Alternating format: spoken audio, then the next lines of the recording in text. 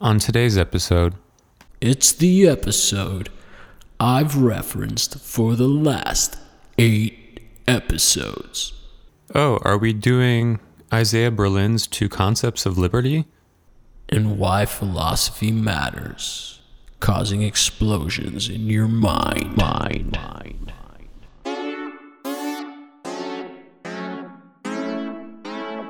Yeah. I would say I'm definitely most interested in the worthless areas. Yeah.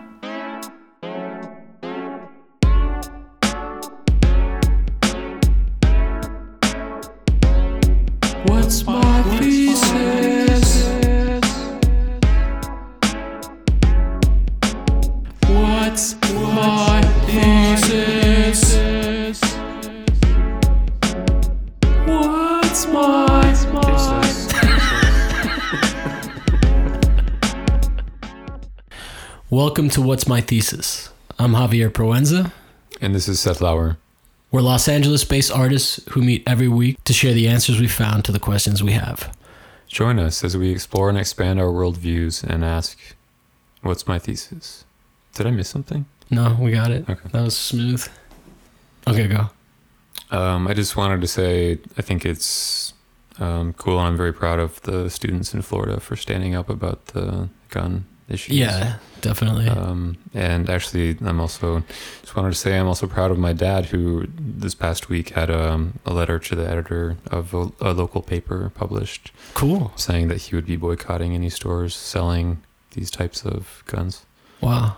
Are there a lot of those in? I don't. Yeah, I mean that think in certain sarcastically. parts of the country, you can just go to Yeah. a lot of grocery stores and pick up an Grocery assault rifle. stores. Yeah. Assault rifles at grocery stores. Mm-hmm. That's interesting. Yeah. Well, I don't know if it happens here. I don't know if California's laws are different enough. Or to maybe make that just true, but the interests are as well. yeah, perhaps. Yeah, I still have my cynicism about it, but it's nice to see these kids pushing back. Mhm. And they're savvy in a way that we haven't necessarily been. Maybe it takes a few generations to push back and figure out what the mistakes of the previous generation. Because I kind of feel like the boomers, they had these radical ideas, and then their parents talked some sense into them, and they fed into the world of their parents, which came out of the 1950s. And yeah, I think we got co-opted, and several generations just dealt with angst and agony and apathy. And as a cultural norm, I think that I guess we're technically millennials, but I don't know if we are. Are we? Are we the same age? yeah, I think I'm at the top end of it. Yeah, Okay. I think. Okay. But I feel but I think that the millennials at the younger end of it have a little bit more internet savvy than we do. I think we maybe got complacent because we were sort of in between. I know that you're not a huge Instagram algorithm chaser, despite having your own success on Instagram. I think that these kids are probably a little bit better equipped for this world. Yeah, I don't know though. I'm not sure to what extent the impact has been because of social media savvy. You know, I'm still a little mystified how they've had the impact that they've had. Like I was kind of jaded in thinking that we're past the point of protests really having that much effect. But it's nice to be proven wrong. Yeah, absolutely. I think what I'm saying about the social media savvy is that when we were growing up, we only had to present ourselves to like our immediate surroundings. Mm-hmm. And I think that nowadays kids, maybe who are isolated, have an ability to sort of reach out to communities that they can feel a little bit more connected to. Yeah. Instead of their immediate surroundings, and they can get support from, like, for example, these kids are probably getting feedback similar to what we're saying right now from a lot of people encouraging them. Whereas if you were in a small town making a protest without that access to social media, I'm saying not only do they have the tools, but they actually know how to use them better than maybe the boomers. I think that imaging is becoming a very real problem, or optics, as they call it, are becoming a very real problem for politicians in this situation. They just don't care. And that's really clear. And I think victims speaking out, especially this year, there's a lot of that going around, which is great. Victims having a voice and speaking out, it is a very powerful thing that's happening right now. Whereas before, I don't know. I just read an article on, there's a book by someone from India who calls into question legitimately Winston Churchill's racism and imperialist tendencies. And I know that's addressed in the Oliver Stone docuseries, Untold History of America or something like that, where they address sort of why the Cold War happened. And it was to maintain sort of imperialism. In America, we didn't call it that. But anyway, this is a digression from your checking in, so I apologize. But I think it sort of goes into the idea, and there's a quote. He said that history is going to be kind to him because he is going to be the one writing it.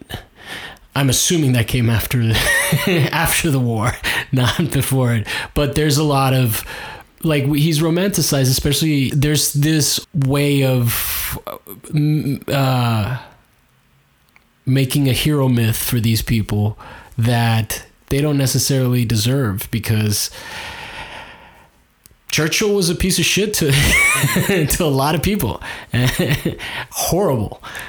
He was very racist towards Indians. He thought that he came from a classist society, but that doesn't justify Winston Churchill being this white god that saved us from another white god. But when it came to colonialism, he had a very similar idea of people being subhuman as the Nazis did. He just wasn't doing it in his own house.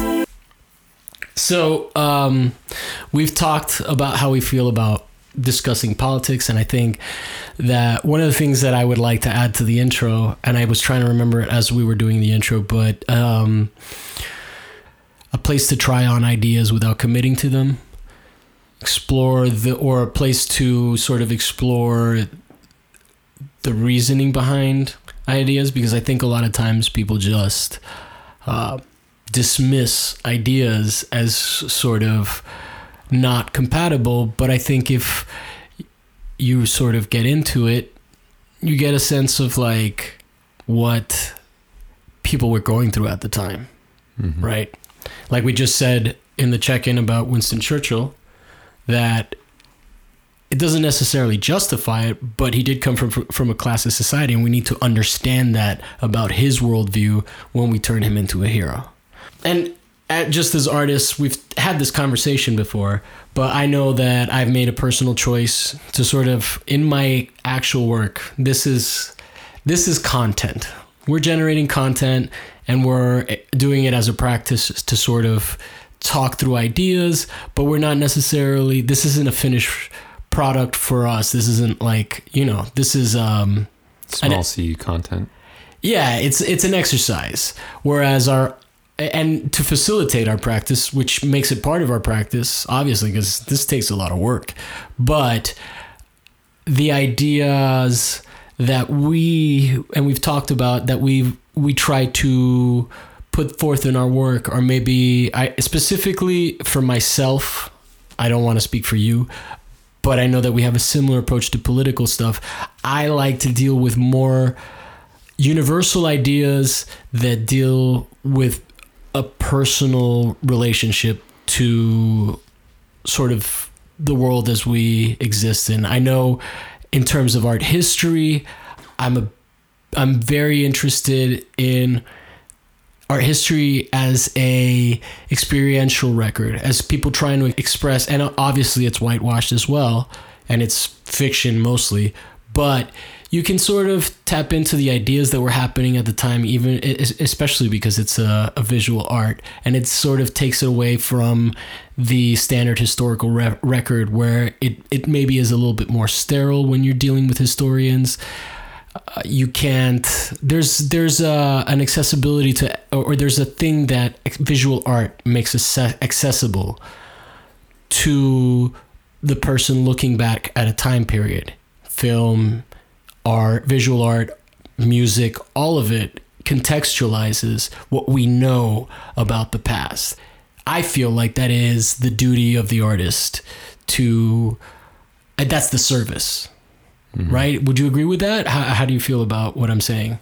I don't want, Ideally. Yeah. I mean, I don't know that it always functions that way with the market, but... Yeah, absolutely. The artists that we would find interesting over time, yeah, I think they do that. Yeah, and I think that applies to music as well, right? Mm-hmm. And so, I know we've talked, what I would say is that specifically for myself... And I'll let you chime in what you think about this, but I tend to feel more comfortable expressing myself in the way that Anselm Kiefer did. I feel like there are pitfalls when you get into the work of John Heartfield, who's a very talented photomontagist. Mm-hmm. Photomontagist. Yeah. Okay. That is a word? Or montager. Photomontager. He really targeted Seth Lower. That's the first thing that came to my mind because you were sitting right in front of me. I thought you were going to say Hitler. But... Yeah, he really targeted Hitler. Oh, shit. He just targeted Hitler mostly, and some of the things that he says are very profound in his work, but because he was... There's a lack of timelessness to it. It's very, this is our personal target. So for the most part, this is an escape. I think we agree. We can address Trump, but it's not going to be a super Trump heavy, because I think that Anselm Kiefer was dealing a lot more with, they were not at the same time. Heartfield was making publications and agitprop against Hitler while Hitler was in power, and Anselm Kiefer was dealing with the realities and the darkness of their past and trying to process it, right? He's German, right? Yeah, he's German. And was he growing up during the war? No, I think... or was he born after? I don't know how old he is. He was actually born in 1945. Okay. Let me ask you something. Did you know that was in the script? No, but... Oh, because I saw you looking at it upside down. and I was like, oh, he's like teeing me up. Yeah, but you still did it. Either way, whether or not you knew you were doing it, and I had that. Yeah, so Heartfield was dealing with it as it was happening, and... Well, but Heartfield was already middle-aged during that time. Yeah, right? he had... So Kiefer was born in 45. In 45. And Heartfield, one of the things, he had actually been a soldier, and one of the things that he did, because you know that Hugo Boss did all the uniforms for the Nazis, and it was all very much about looking real sharp and looking real good, and and what Heartfield would do was wear his uniform. I don't know if he must have fought in the First World War. I don't know. Yeah, I'm not sure. But he did have a German uniform that he would wear and let deteriorate. Huh. And this is according to my professor, okay, Martinez at FIU. So send letters to him. Okay. I remember being pretty influenced by Heartfield in high school. I don't know that he's really dated that well. I think he's maybe seen as an example of protest art. Yeah. And design, also. Yes, definitely design. But yeah, I'm not sure how well it holds up compared to Kiefer. I mean, I was thinking one maybe person worth comparing would be Godard, who, I mean, during the late 60s had a pretty strong belief that filmmakers should be engaged with politics and wars, and that if you're going to completely just ignore it, then you're well, I think that we're also not on that end of the spectrum either, where we're ignoring it. I think we don't. I think maybe there's some in between, because Kiefer, I don't know that much about Kiefer. I know that, so I'm thinking of the famous painting or paintings of cornfields, and I think there's some text that is kind of sinks into the background a little bit, so it's maybe hard to read. Yeah. I don't know where the language is coming from. I don't know. Yeah, he has a lot. We're digressing quite a bit. I think he was sort of dealing with the post-Dresden bombing Germany, the Germany coming to terms with the things that they had done. And not all of his work was necessarily specifically tied into it. It's very moody. It has a lot of... He's a painter. Well, he's not exclusively a painter, but his paintings do use a lot of actual materials from the location, which is important. I don't know if they're specifically from they're specifically from Germany, which is in and of itself important. I don't know if I doubt it goes as far as like getting into like specific locations in Germany that are irrelevant. I think that's ideology, or that's a practice that came a little bit later. Okay. But it's sort of postmodernism, kind of. And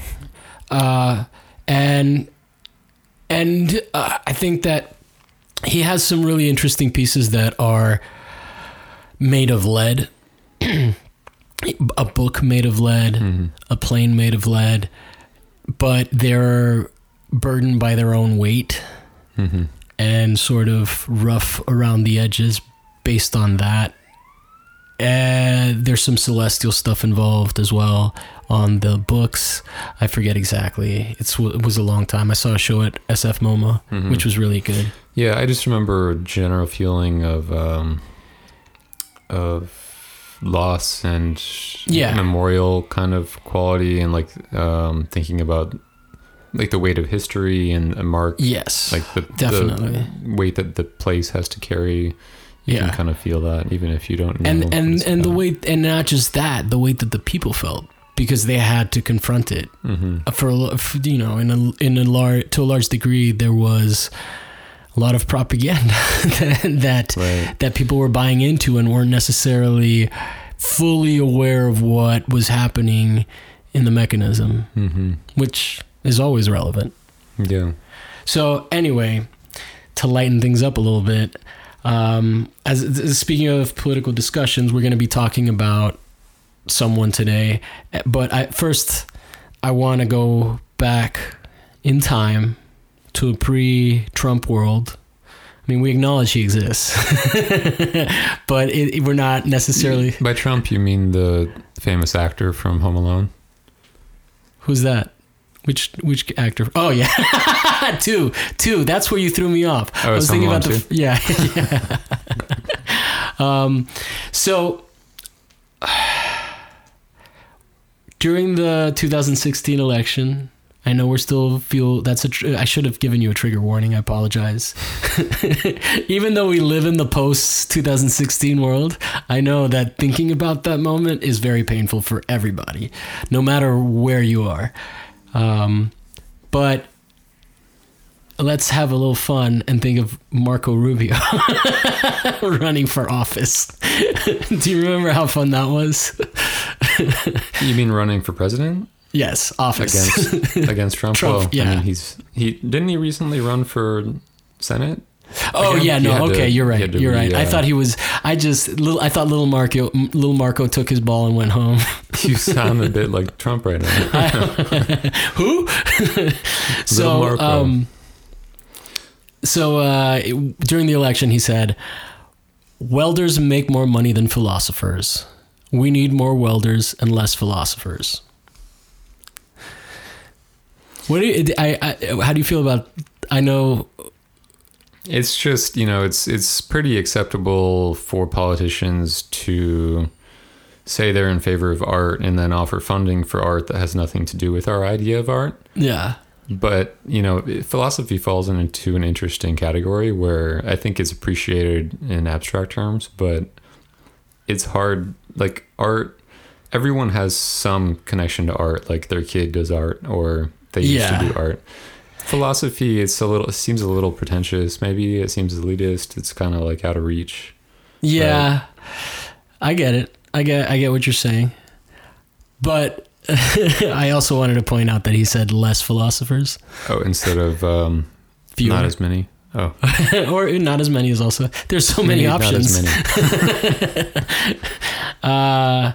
But yeah, so I use that quote as the starting point for our official discussion of philosophers by individual philosophers. I guess we kind of did that a little bit with the futurists, which this is kind of what we do with every episode. But I wanted to be overt about it on this one. And one of the reasons that we did this format was so that, I'm not going to speak for you again. I just have had these conversations. Well, I've had these conversations with you before, so I know that. But I should say I statements because we have a working relationship, and I statements are a cornerstone of every relationship.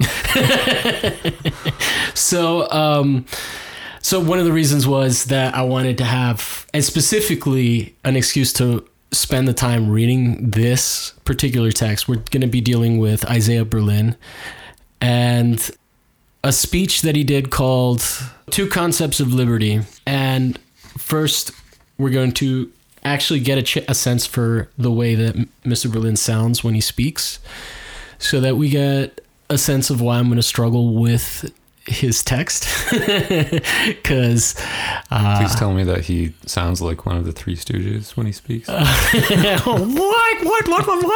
No, I can do that. It's just his word selection is a little tricky, but I also abridged the version that I'm going to read to facilitate, but he just goes on side, like people that get frustrated with us digressing, enjoy this. The first clip is going to be about why philosophy matters, and I want to get your thoughts on it. Oh, and all of this, by the way, this is all from a BBC show hosted by Brian McGee on why philosophy matters. You can find the video on YouTube. What philosophy deals with are the assumptions on which a great many normal beliefs rest. Not the sort of things which people like to dig up, because people sometimes don't really want their assumptions examined overmuch. When looked at, they turn out to be a great deal less secure and a great deal more complicated than they seem at first. And philosophers, by examining these, teach people self-knowledge. They explain to them what they believe and why they believe it. And this is a very central task. What they believe and why they believe it? Yeah, so that's kind of what the artist does too, in a way, right? Well, yeah, and I was also thinking in terms of like what you were saying before we played that clip, which is that it's not a duty that people respect very much, right? When we were talking about Marco Rubio and his take on things, it's not the honor goes to the worker, right? The worker is the one, the welder. But, I mean, are we going to respect robots that weld over philosophers? Once robots can do all of that labor, and it's already kind of there, moving there. Maybe finally philosophers will matter. Oh, that's so beautiful. There's like a Wall-E element that we find our meaning. All right, let me play the next clip for you. Action itself, perhaps, precludes this kind of thing. Quite obviously, if you're simply actively engaged in some kind of life, constantly to be asked, why do you do this? Are you sure that what the goals which you're pursuing are true goals? Are you certain that what you're doing is not, in some way, it doesn't contravene some kind of moral beliefs which perhaps you ought to hold? Or are you sure that some of your values don't conflict with certain other values and you're simply not facing that? I will say this, that if everybody in a society were skeptical intellectuals constantly examining their own roots, nobody would be able to live at all. And therefore, men of action cannot be called upon, all of them, constantly to be examining themselves. And it's therefore the task of philosophers, who are, I suppose, people particularly curious about these things, to be doing this particular thing. But on the other side, it must be said that if these things are not examined and left fallow, then societies become ossified. Beliefs turn into dogma, imagination is warped, societies decay. Are you a man of action, Seth? I think we've determined that I am not.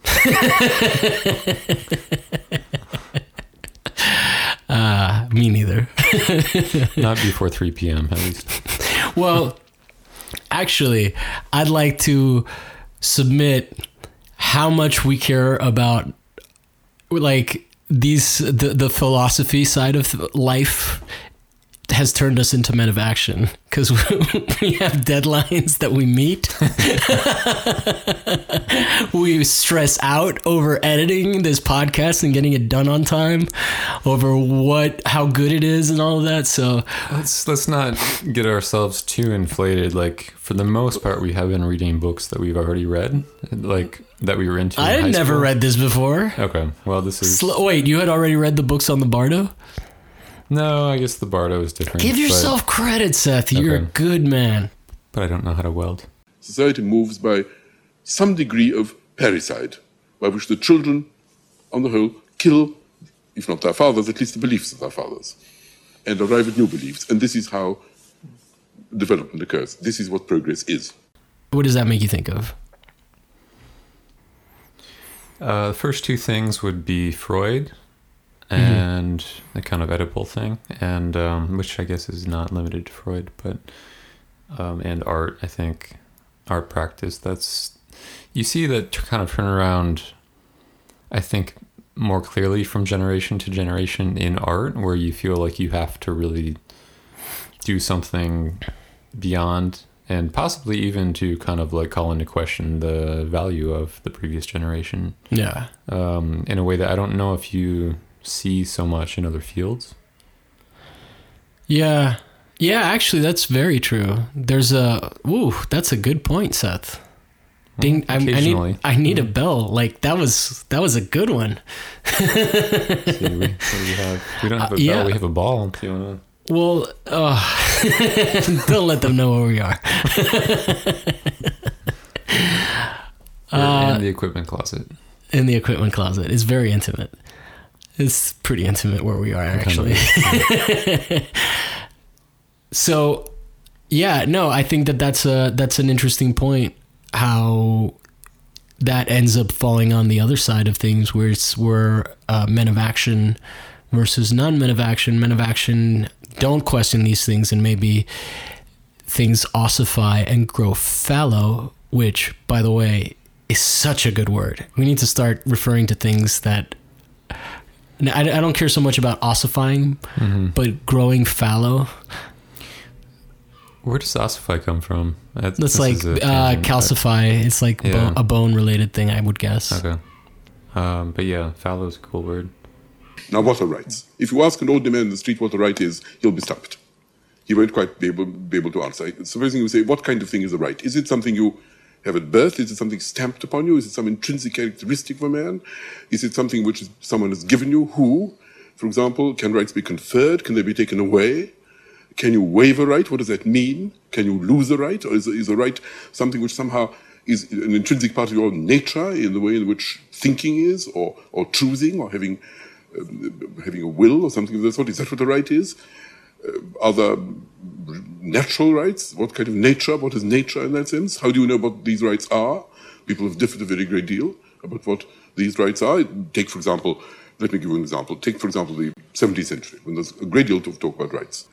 Whether, for example, there is such a thing as divine right of kings. Well, we don't believe in that very much now, but a lot of people did believe in it. They believed that kings were special beings with special rights. Then there were other people who believed that no such thing existed. How did they argue? What kind of arguments did they produce? What convinced people? The idea of a right is interesting because what is it? How do you define it?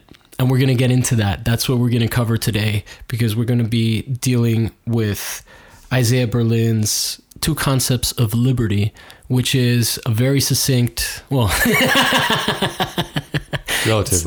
relatively succinct breakdown of two different concepts of liberty that were specifically in conflict at the time. It's relevant to the war. But before we get into that, I have one last little morsel for you, and this is about what the philosopher's job is. There are two sets of values here which come into conflict.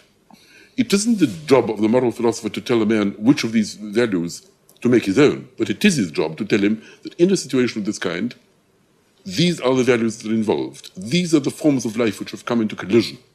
These are the issues which he has to decide between. And in the end, of course, a man has to accept personal responsibility and just do what he thinks right. Personal responsibility is an interesting concept, I think. Well, I think it goes specifically to what I see in your work and what I know of my work. What I know. I got that backwards. Is that I don't really think that we're out to tell people how to live their lives. I think, or I don't specifically feel like it's my responsibility, but I do feel the onus is on me to ask all the questions around that. And I think maybe this is sort of becoming how we're going to deal with things in this show when it gets less light than lucid dreaming. And when we want to talk about more serious things, that we're not necessarily the authorities and we're not necessarily always going to agree with any one idea. Because Isaiah Berlin talks about value pluralism, which is criticized for being a rebranding of moral relativism. I don't know enough about either of those to get into that debate, but what I can say on a very superficial level, what value pluralism deals with is the idea that when you take any values to their logical conclusion, they will conflict with other values that reach their logical conclusion. And this is an example of what? Value pluralism. Which is compared to what? Moral relativism. Okay. So he's also a Zionist, which is one of those bittersweet ironies of life where it's a very complicated thing that gets into things we won't talk about. Nicely done. That's probably Dance staying in. that. That's probably staying in. All right. So, Two Concepts of Liberty was a lecture given by Berlin at Oxford University on October 31st in 1958. It would later be published as a pamphlet, and I have excerpts from it. And the important thing is that this is 13 years after World War II. So you got to think, this is a decade after a thing that really came to a head, to speak lightly about it, and was important enough that it's still affecting our world today, right? This is from him. There has perhaps been no time in modern history where so large a number of human beings in the East and the West have had their notions and indeed their lives so deeply altered, and in some cases violently upset by fanatically held social and political doctrines. To coerce a man is to deprive him of freedom. Freedom from what? Almost every moralist in human history has praised freedom. Like happiness and goodness, like nature and reality, the meaning of this term is so porous that there is little interpretation that it seems able to resist. Mm-hmm. And I just want to point out that he writes how he talks. By that, you mean very hard to decipher? And very profound. Freedom is one of those... I don't know if you're planning on asking me what I think about the word freedom, but it's one of those... I just asked Isaiah Berlin, do you really want to go up against him? No. Because it's basically going to be you against him. It's not, these aren't his opinions about freedom. This is him being a philosopher and taking a step back. So as the title suggests, in this case, he's only dealing with two interpretations of freedom or liberty, and he uses liberty and freedom interchangeably, which is good to keep in mind as I read ahead. The negative sense is involved in the answer to the question of what is the area within the subject, a person or group of persons, is or should be left to do or be what he is able to do or be without interference from other persons.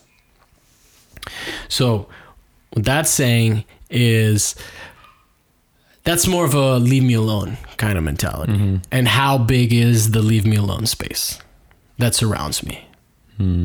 That's the negative sense of freedom. When you encroach on my space, you're negatively affecting my freedom, or you're taking away freedoms. Mm-hmm.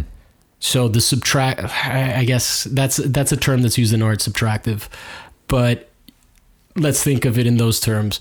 If you have a block of clay and you mold it into something, that's maybe going to be more like positive freedom. And in this case, negative freedom would be like if someone chisels away your freedom and molds you into a person you don't want to be. So he's more like defining already existing... Yeah, he's talking about already existing ideals. He's basically talking about the two sides involved in the war, but he is talking about that value pluralism element where he's not disparaging either perception of freedom. He's saying that these have come into conflict and that they both have, well, whatever, you'll see. Can I just ask you, is it possible to specifically illustrate with the war in mind how these two... I don't want to do that just yet because I don't want to taint people's perception of either. Okay.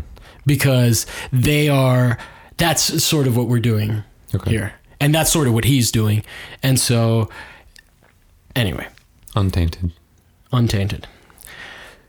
The positive sense is involved in the answer to the question, what or who is the source of control or interference that can determine someone to do or be this rather than that? So, that's also pretty dense. So let me explain that. Who is the source of control or the interference that is capable of determining what someone can do or someone can be? So this would fall into more of the categories of, to not get into the war, we're going to go Cliven Bundy and universal healthcare. Okay, so these are the champions for each side. Cliven Bundy doesn't want his freedom. Cliven Bundy, for those people that don't remember because that happened a while ago, Cliven Bundy wanted his cattle to graze anywhere. And he felt that the government was infringing on his right by taxing him to graze on federal lands. Right? So his idea was an extreme negative interpretation of freedom, right? And we'll get into how negative freedom needs to be reasonably balanced. But his is an extreme sense where he feels like anybody trying to stop him from grazing anywhere is infringing on his personal rights. Mm-hmm. And I just learned today that there was a time when your rights were also referred as your property. Because people didn't necessarily have that much property, right? In the time of landowners. So if someone tells you, if you read a lot of quotes from back in the day that say your property, a lot of times it refers to your personhood and your civil liberties. So, whereas the positive sense is more of the universal healthcare system, where it would free you, right? The people that would argue for healthcare would be positive freedom people, because they see healthcare as something that should be taken care of so that you're free to do other things. So that you're free to function in the world. And yeah. And we'll do an episode on a concept that is also in the zeitgeist right now called universal basic income, and that would fall under that as well. We're not going to get into what that is, but if people know what it is, now they know. So we're going to get into the notions of negative freedom. The notion of negative freedom. I am normally said to be free to the degree to which no man or body of men interferes with my activity. Political liberty, in this sense, is simply the area within which a man can act unobstructed by others. If this area is contracted by other men beyond a certain minimum, I can be described as having been coerced, or it may be enslaved. Coercion is not, however, a term that covers every form of inability. If I say I'm unable to read because I am blind, it would be eccentric to say that I am to that degree enslaved or coerced. And let me read that last sentence in his voice. It would be eccentric to say that I am to that degree enslaved or coerced. You're missing the British. It's not British, but the inflections are there. It's a little, unfortunately, in this world, it's a little too Woody Allen. All right. So what that means is that there are limits to what this means. Like if there are acts of God that really you can't control. Right? And so it is argued very plausibly that if a man is too poor to afford something on which there is no legal ban, a loaf of bread, a journey around the world, recourse to the law courts, that's an important right. Yeah, it's so specifically worded though, law courts. I was like, wait, is that different than just he's writing it from a British standpoint, so it's not. He's not talking about America, but our common law comes from there, or our law is based on the common law that comes from there, and we will do that in a podcast because I just got a serious rundown from a friend of mine about things. I asked him one question and I couldn't stop him. Was it, what do you think about politics? No, it was, can you recommend some libertarian writers? And I learned what that means, and we're going to talk about it in a future episode, so you guys will have some fun. Okay. So, a loaf of bread, a journey around the world, recourse to the law courts.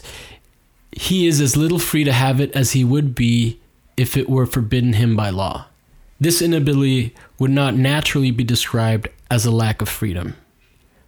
By being free in this sense, I mean not being interfered with by others. The wider the area of non-interference, the wider the freedom. This is what the classical English political philosophers meant when they used the word. They disagreed about how wide the area could or should be, but they still argued about it. And so that's what we're talking about with that Cliven Bundy example. And that's a guy who's taken the negative sense of freedom. It's like, you're not supposed to interfere with me. And I'm like, well, where do you draw the line? You think it's fine to just walk your cattle everywhere, but you're not doing that with the rest of your life. So he's just making a point with that one situation. Mm-hmm. And by the way, for those that don't remember, there was a gun standoff. So it is also related to our gun talk in a side way. And that's also a freedom, right? The freedom to have your guns. Yep. Which, I don't know, someone at some point mentioned the Second Amendment. Yeah, who was that? I would be furious if someone tried to take away my rubber band guns. Oh, yeah. I've been stocking up on that shit. Really? Yeah, because somebody told me that when the rubber band war comes, Hillary was going to take all the rubber band guns away. Oh, man. You live in a fun world, dude. I'm okay with my rubber bands being taken away as long as my pillows don't. Because when the pillow fight apocalypse comes, I'm going to need to be prepared. Mm-hmm. We're also going to be eating gumdrops. They suppose that it could not be unlimited because if it were, it would entail a state in which all men could boundlessly interfere with all other men. Consequently, the area of a man's free action must be limited by law.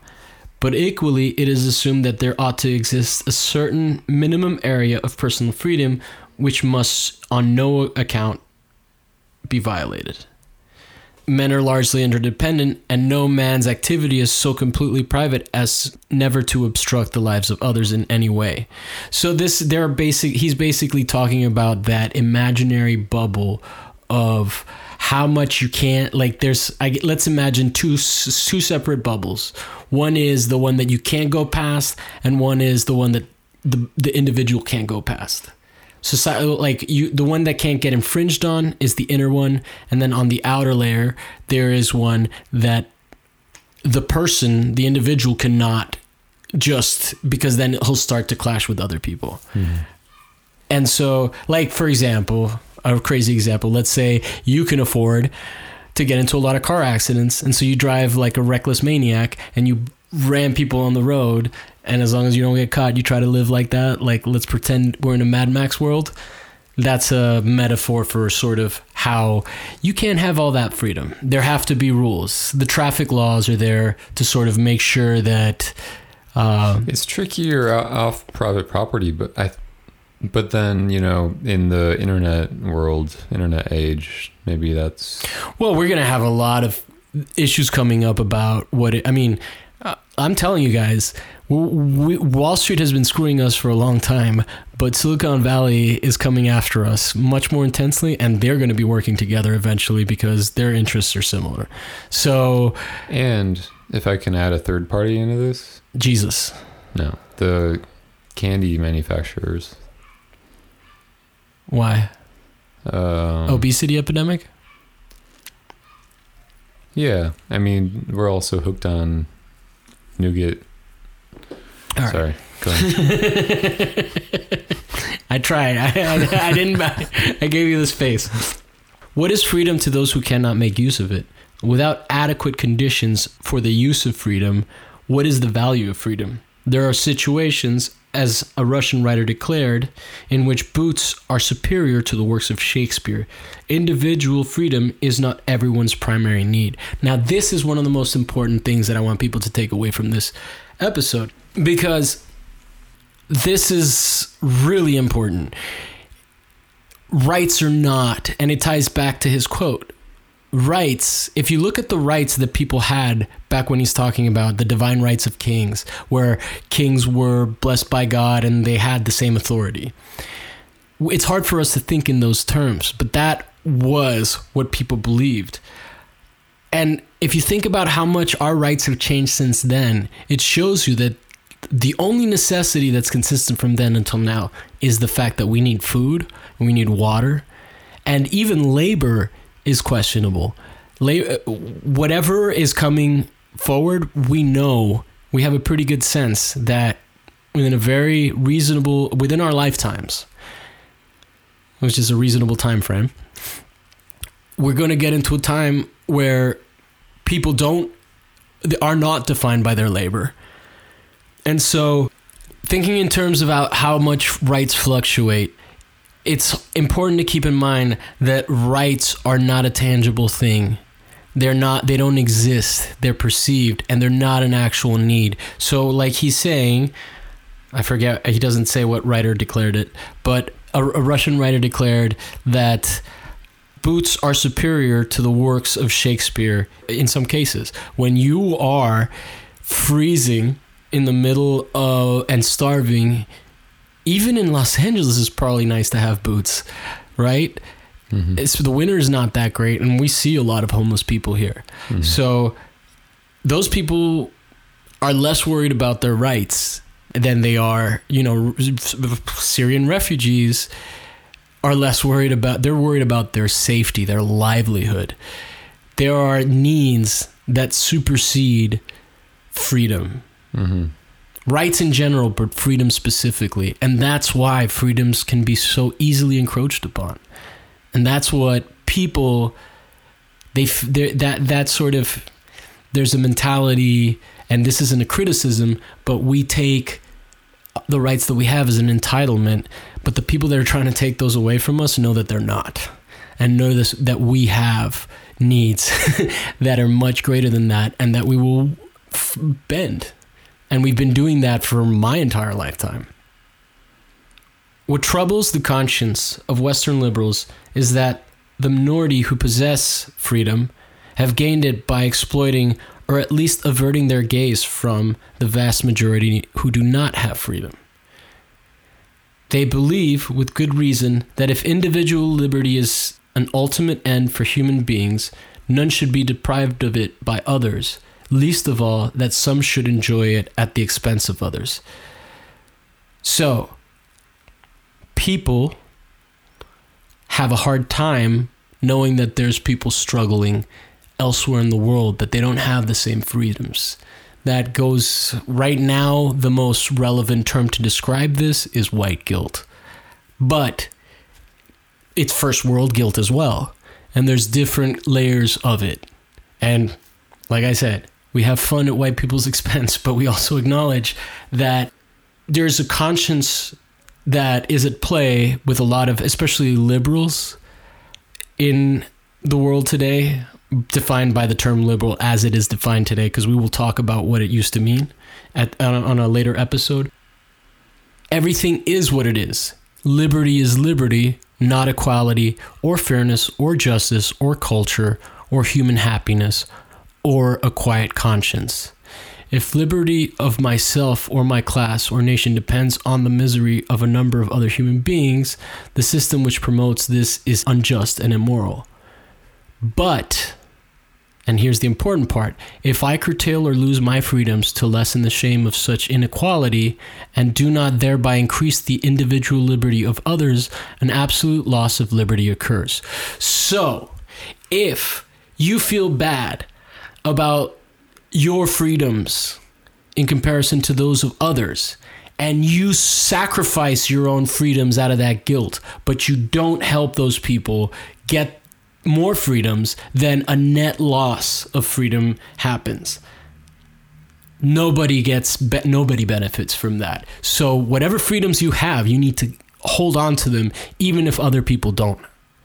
It's not a matter of giving up your freedoms out of guilt because other people don't have them. It's a matter of fighting to give more people freedom. Do you have an example? I'm sure he does, but I left it out. But, I'm just saying, like, if you're white guilt, like, don't feel bad about or if you're privileged guilt, because let's be more inclusive here. If your privileged guilt gets to you, don't let that fuck you up. If you want to help them, don't give up your own freedoms. Fight for your own freedoms, because by fighting for your own freedoms, you help the net freedom. By practicing and fighting for my this is still negative sense of the word freedom we're still talking about. So can that mean spending $100 for dessert? Is that a freedom I should fight for? I don't think that I mean that's not necessarily a freedom that's being infringed upon. Right. I'm saying we're talking in terms of getting encroached upon, right? Mm-hmm. And so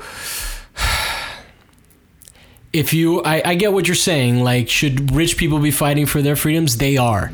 So don't sacrifice your freedoms because they're not sacrificing theirs, right? Freedoms in terms of your rights, your right to vote, your right to unionize, all of those freedoms, every single one of them, if you sacrifice them for compromise, you're not helping the broader sense of freedom, according to this. Okay. So if you curtail your freedoms, right, and an absolute loss of liberty occurs, this may be compensated for by a gain in justice or in happiness or in peace, but the loss remains, and it is a confusion of values. Going back to that thing where you said, everything is what it is. Liberty is liberty. It's not quiet conscience. Quiet conscience does not equate liberty. And this is all philosophical, but it's relevant. Yet it remains true that the freedom of some must at times be curtailed to secure the freedom of others. Upon what principles should this be done? If freedom is a sacred, untouchable value, there can be no such principle. One or other of these conflicting rules or principles must yield, not always for reasons which can be clearly stated, let alone generalized into rules or universal maxims. What then must the minimum be?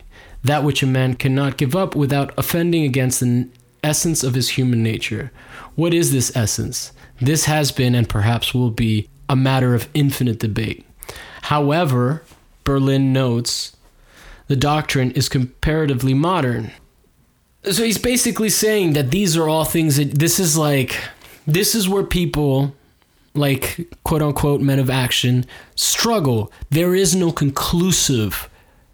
This is a balancing act, right? It's like that whole narrative cliche of good versus evil balancing each other out. Or maybe it's not so much a cliche. Sometimes it can be done well, but you know, it goes back to biblical stuff about how there's the devil and there's, Christian biblical, not Judeo. I can't say Judeo without saying Christian. So that should be a bumper sticker. You can't say, well, no, actually, that would be terrible. I meant to say that they were tied together, but Christians could read that differently.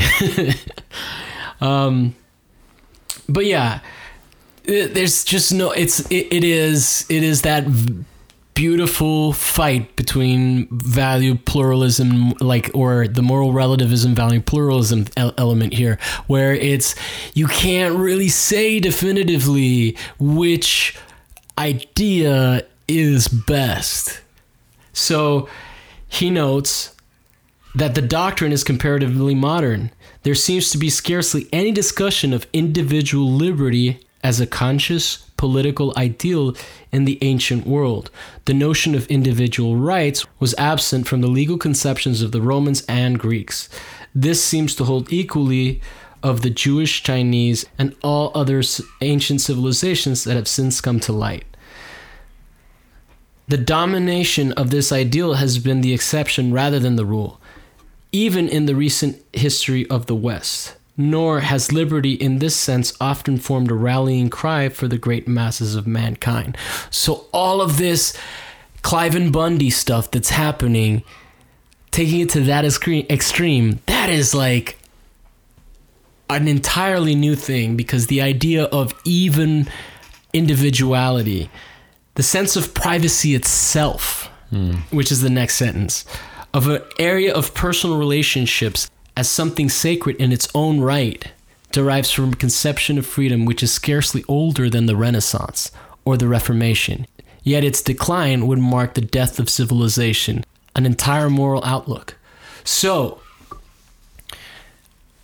that's how important and new this whole negative sense of freedom is.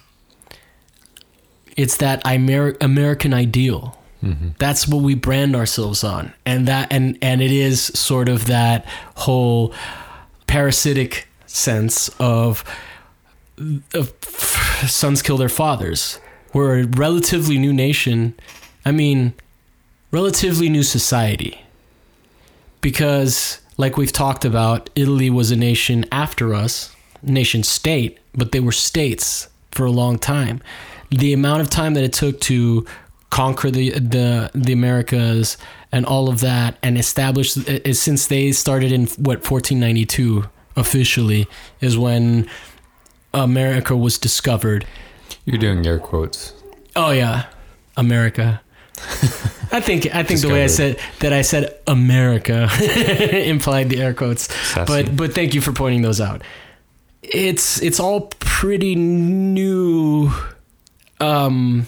conception of what rights are. Mm-hmm.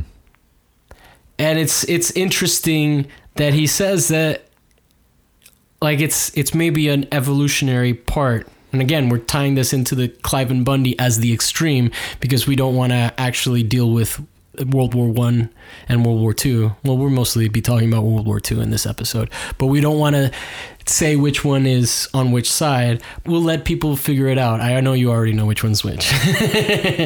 But I was just thinking it's interesting how these things emerge later in history, when we have, you know, fewer resources, less land, when this thing of private property and ownership starts to kind of like become more central to that belief. And I think it also has to do with, you can't underestimate the rise of the merchant class in this situation, where once you dispel the myth of the divine king and the divine leader, and it starts to become a little bit more of a secular.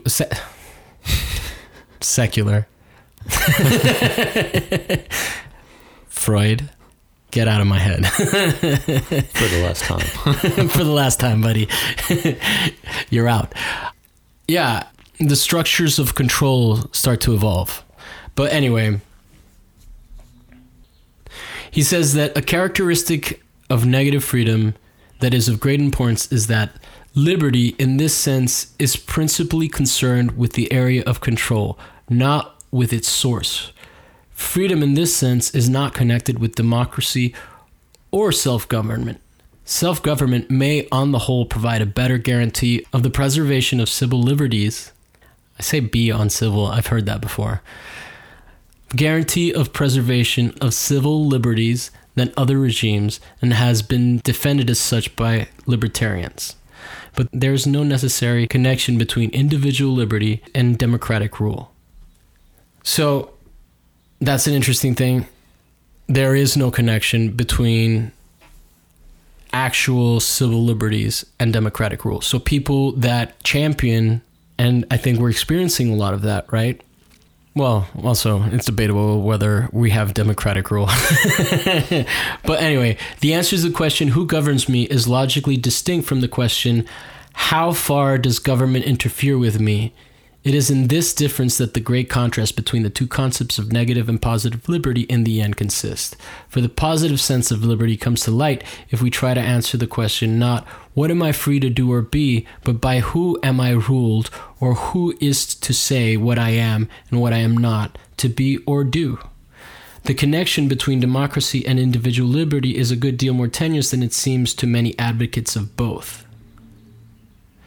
The desire to be governed by myself, or at any rate to participate in the process by which my life is to be controlled, may be as deep a wish as that of the free area of action, and perhaps historically older, but it is not a desire for the same thing. So different is it, indeed, as to have led in the end to the great clash of ideologies that dominate our world. For it is this, the positive conception of liberty, not freedom from, but freedom to lead one prescribed form of life, which the adherents of the negative notion represent as being at times no better than the specious disguise for brutal tyranny. So the positive conception of liberty, a lot of people that are, here's where we'll get into which is which, all right? The positive sense of freedom is a very American kind of mentality.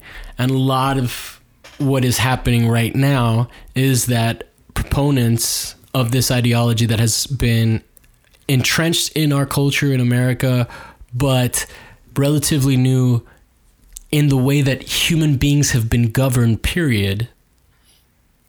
The people that support that negative sense of freedom, of individual liberties as a space that you can't encroach on, they say that the positive sense of freedom is what is basically brutal tyranny. And it has led to that. But I think what his main point is that both of these systems lead to the same kind of thing. So as you listen to this, even though you know that it's a more socialist idea, and in some cases socialism has been turned into fascism, it's not necessarily always the case. And, you know, Russia's capitalist now. They're not communist anymore. So if we're going to vilify them, we got to realize, like, oh, their shady dealings, all of the oligarchy stuff is basically how we run our country as well. So the positive sense of the word liberty derives from the wish on the part of the individual to be his or her. So the positive sense of the word liberty derives from the wish on the part of the individual to be his or her own master. I wish my life and decisions to depend on myself and not external forces of whatever kind. I wish to be the instrument of my own, not other men's acts of will. And this is where we get into sort of how this applies to universal healthcare, where right now people have to work extra and they're not necessarily getting paid enough because they're not getting paid a living wage. So those are the external points, or the external forces that affect their livelihood. And so this source of freedom is more okay with being ruled. This is the external forces would be they don't have any real say on what their income is, right? It's defined by the free market. Mm-hmm. And so that would be an external force of any kind. An external force would be your job getting shipped to somewhere else, and you're not, so this sense of freedom is less concerned about how much space you have to function and do whatever it is you want, and it's more interested in what are the people that are ruling me doing for me. And so this is a much longer established sort of way of doing things with the monarchy and other periods in history that have really, before the idea of individual liberty really came about. And so a lot of that was where regicide comes from. And if you're not happy, you revolt and you kill the king, which is pretty dramatic, but and that's an extreme. But so this is, what is the king doing for us?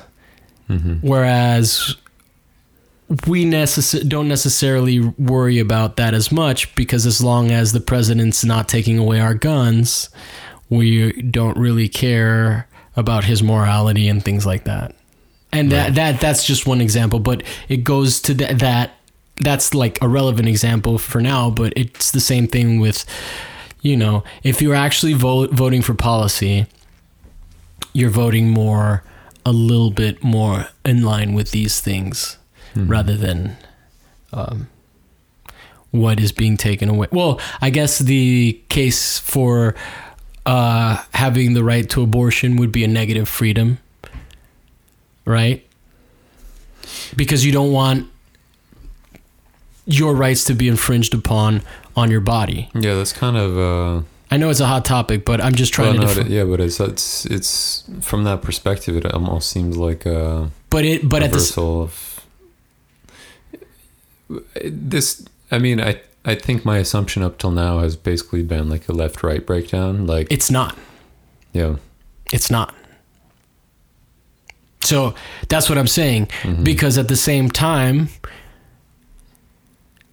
for that particular argument, you need a balance of both positive freedom and negative freedom, because who's ruling you is relevant as well. Because Planned Parenthood is a publicly funded situation. So that would fall under a more traditionally socialist idea, right?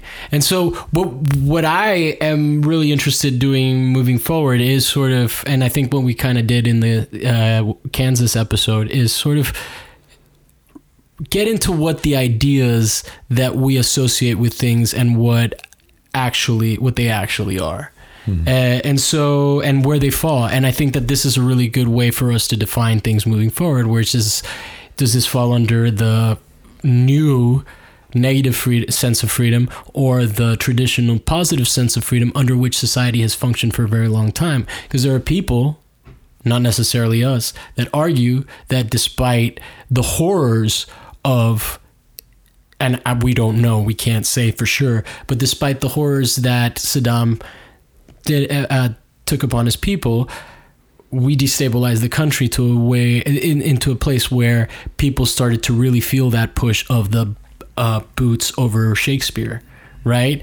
We were exporting democracy, and we exported our idea of the negative sense of freedom, but nobody really got their personal freedoms because the positive sense of freedom got taken out from under them.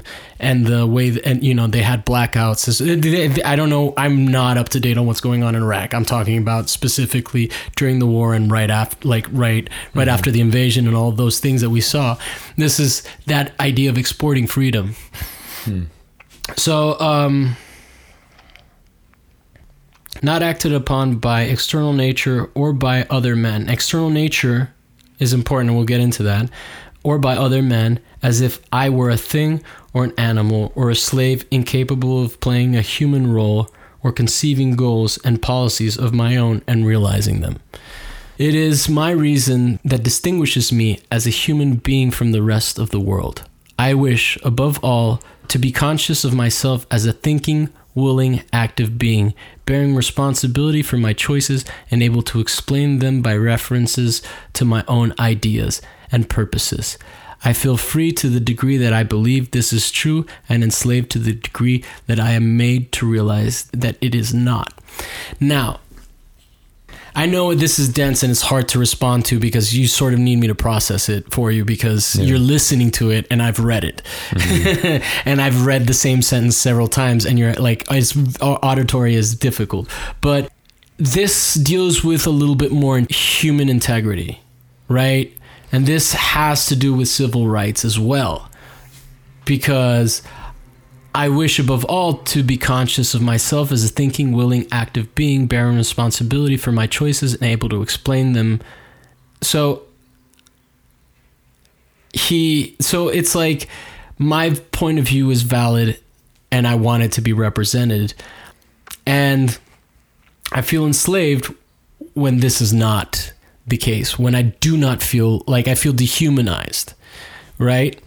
And so there's the argument that we're in late stage capitalism, just like socialism went through its failure. And I think in many ways, this is something that's missing from our political discourse, right? This has to do with people not getting shot in their schools. If you got to worry about going to work, getting underpaid, and having to be a teacher that carries a gun, this is not making you feel conscious of yourself as a thinking, willing, active being. You are reacting to the environment around you. He says it's easy to dismiss this as an arbitrary semantic argument. Yet the positive and negative notions of freedom historically developed in divergent directions, not always by logically reputable steps, until in the end they came into direct conflict with each other. Again, this is 13 years after World War II. So he is talking about how these two ideologies really clashed. But it's not that clear even now with the space to say which is which. And even he is not saying which is the right way. So they've just gone through this experience where there was definitely someone that was evil, right? It's clear. The Nazis, no good. Yeah, I mean, interesting choice of words too with the whole Eichmann thing, the banality of evil. Sorry, go ahead. The Hannah Arendt book about Eichmann in Jerusalem? No. Where he's on trial. The title is The Banality of Evil. And it's just about kind of like... It's a good title. Trying to just square the fact that, these evil people were actually people and they had to walk on 2 feet and deal with gravity. And, so this concept of evil is like, as far as we've seen, that is the best example of it. But I don't really feel like I need to argue this. I'm not trying to say Hitler's not evil, but it's just the concept of... No. Well, I guess... No, I don't think that this is a Zionist we're talking about, and he's not... Hitler doesn't own the positive sense of freedom. What I'm trying to say is that all of these ideas were very relevant, and like, in a sense, it is, and this is not what he's saying, this is how I'm reconciling everything that we've talked about on this show, but what he's saying is that these ideas of negative freedom are newer, and they are in some ways in conflict with these old ideas that the people that have this new negative freedom that are into this, like America, that are into this new negative sense of freedom, they are suspicious because negative freedom is a reaction to positive freedom. But positive freedom and negative freedom both are equally capable of leading to the same kind of tyranny. So and what he says, proponents of negative freedom will argue that positive freedom will lead to tyranny, and we'll get into why specifically, and it has to do with the concept of self-mastery. But we'll get into why this can get tyrannical.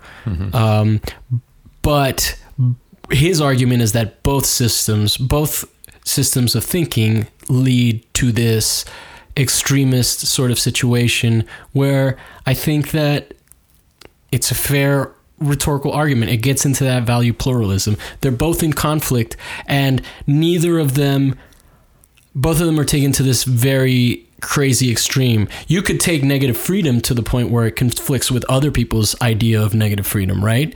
So even even one individual person's idea of what negative freedom, or one person's idea of, like, let's say we take a socialist versus a libertarian and we compare them. Socialists and libertarians conflict with social, like, I mean, come on, libertarians, they're not on, they don't have their shit together. They're all argue amongst each other. And same thing with socialists, right? Same things with left-leaning people. And there's always a spectrum on that. And what he's saying is that it can get dangerous in both cases. One way of making this clear is in terms of the independent momentum which the initially perhaps quite harmless metaphor of self-mastery acquired. I am my own master. I am slave to no man, but may I not be slave to nature or to my own unbridled passions? Are these not so many species of the identical genus slave, some political or legal, others moral or spiritual? Have not men had the experience of liberating themselves from spiritual slavery or slavery to nature? And do they not, in the course of it, become aware, on the one hand, of a self which dominates, and on the other, of something in them which is brought to heel? And this would be sort of Confucius, his sort of ideas of self-mastery, right? I'm trying to think how that... Buddhism, self-mastery, self-abnegation, discipline, control, right? So this deals with not just other people controlling you, but your own nature controlling you, your own. And that's where this gets into the tricky areas, right? That's where this gets into self-mastery becomes state mastery. And it becomes this whole societal structure of, it's almost like Scientology. Do you have your thetans under control or whatever? I forget which, I think Thetans? We haven't done an episode on Scientology, so we don't know shit yet. But basically, that idea of cleansing yourself, of being clear, right? Of not being compromised by your human nature. Of this is another ideal that can go to extremes. Mm-hmm. So basically, this is an episode on why the idea of freedom itself is dangerous, or how it can become dangerous. Okay. And it breaks it down into two categories. So,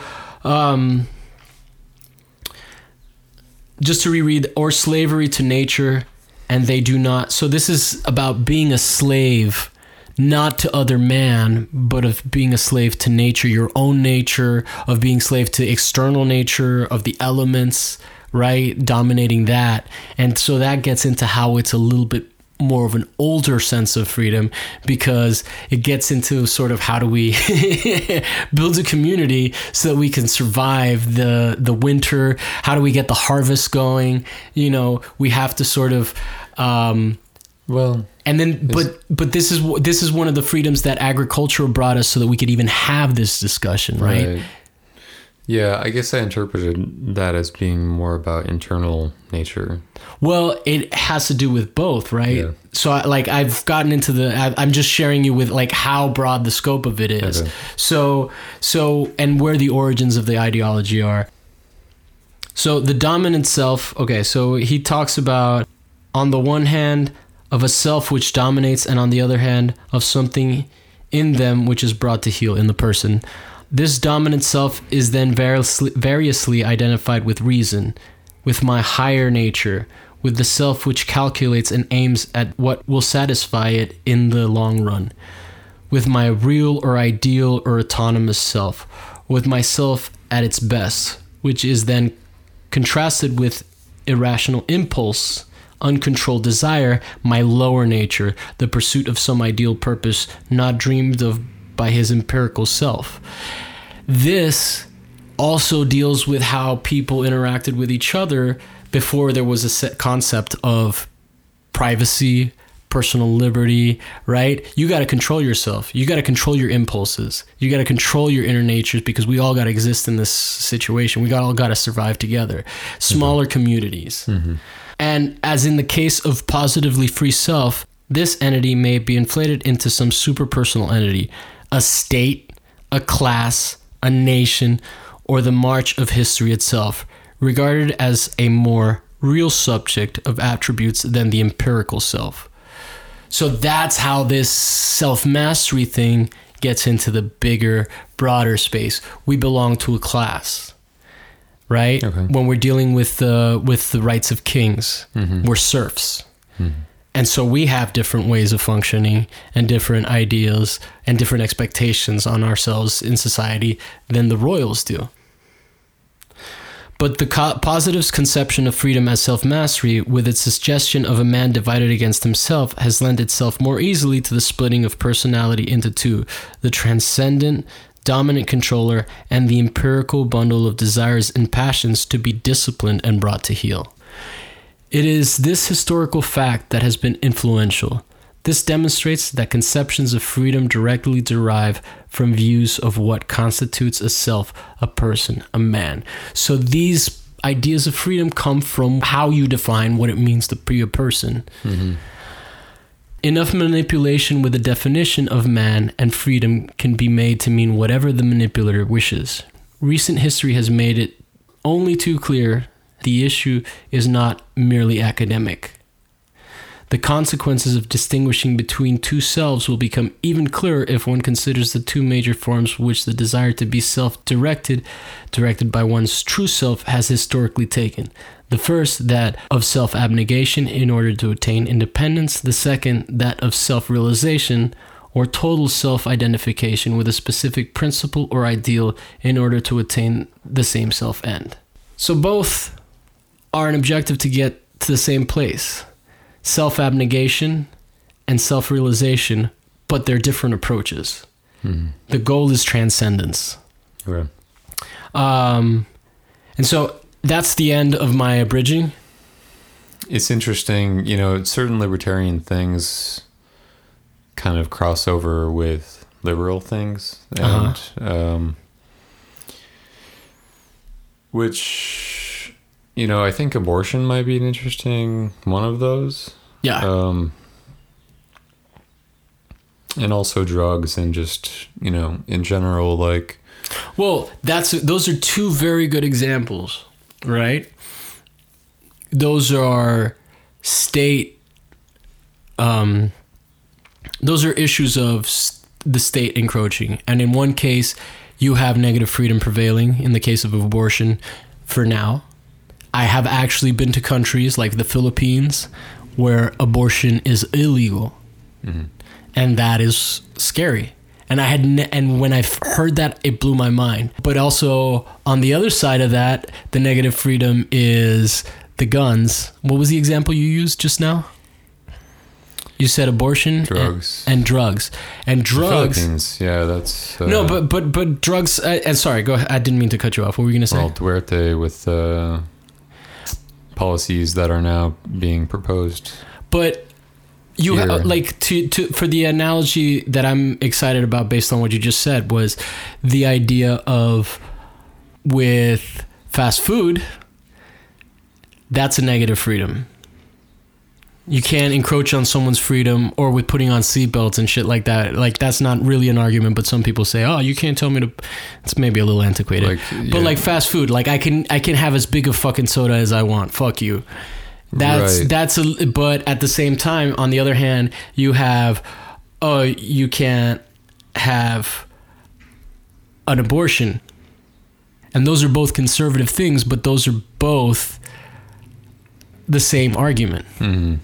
Right. And it's the same argument as you can't imprint. So it's a very interesting sort of way to, like, I think that once I got into this, one of the things that has been really useful for me is everything I read after it, I'm very clear on, is this a positive freedom or negative freedom? And that doesn't mean but it just helps me understand where the pitfalls are of this kind of thinking. For example, when we did the lucid dreaming episodes, that's all about self-mastery. That's all about in being in contention with your inner nature, and so those are all not irrelevant, and I think that's sort of where we're getting into this.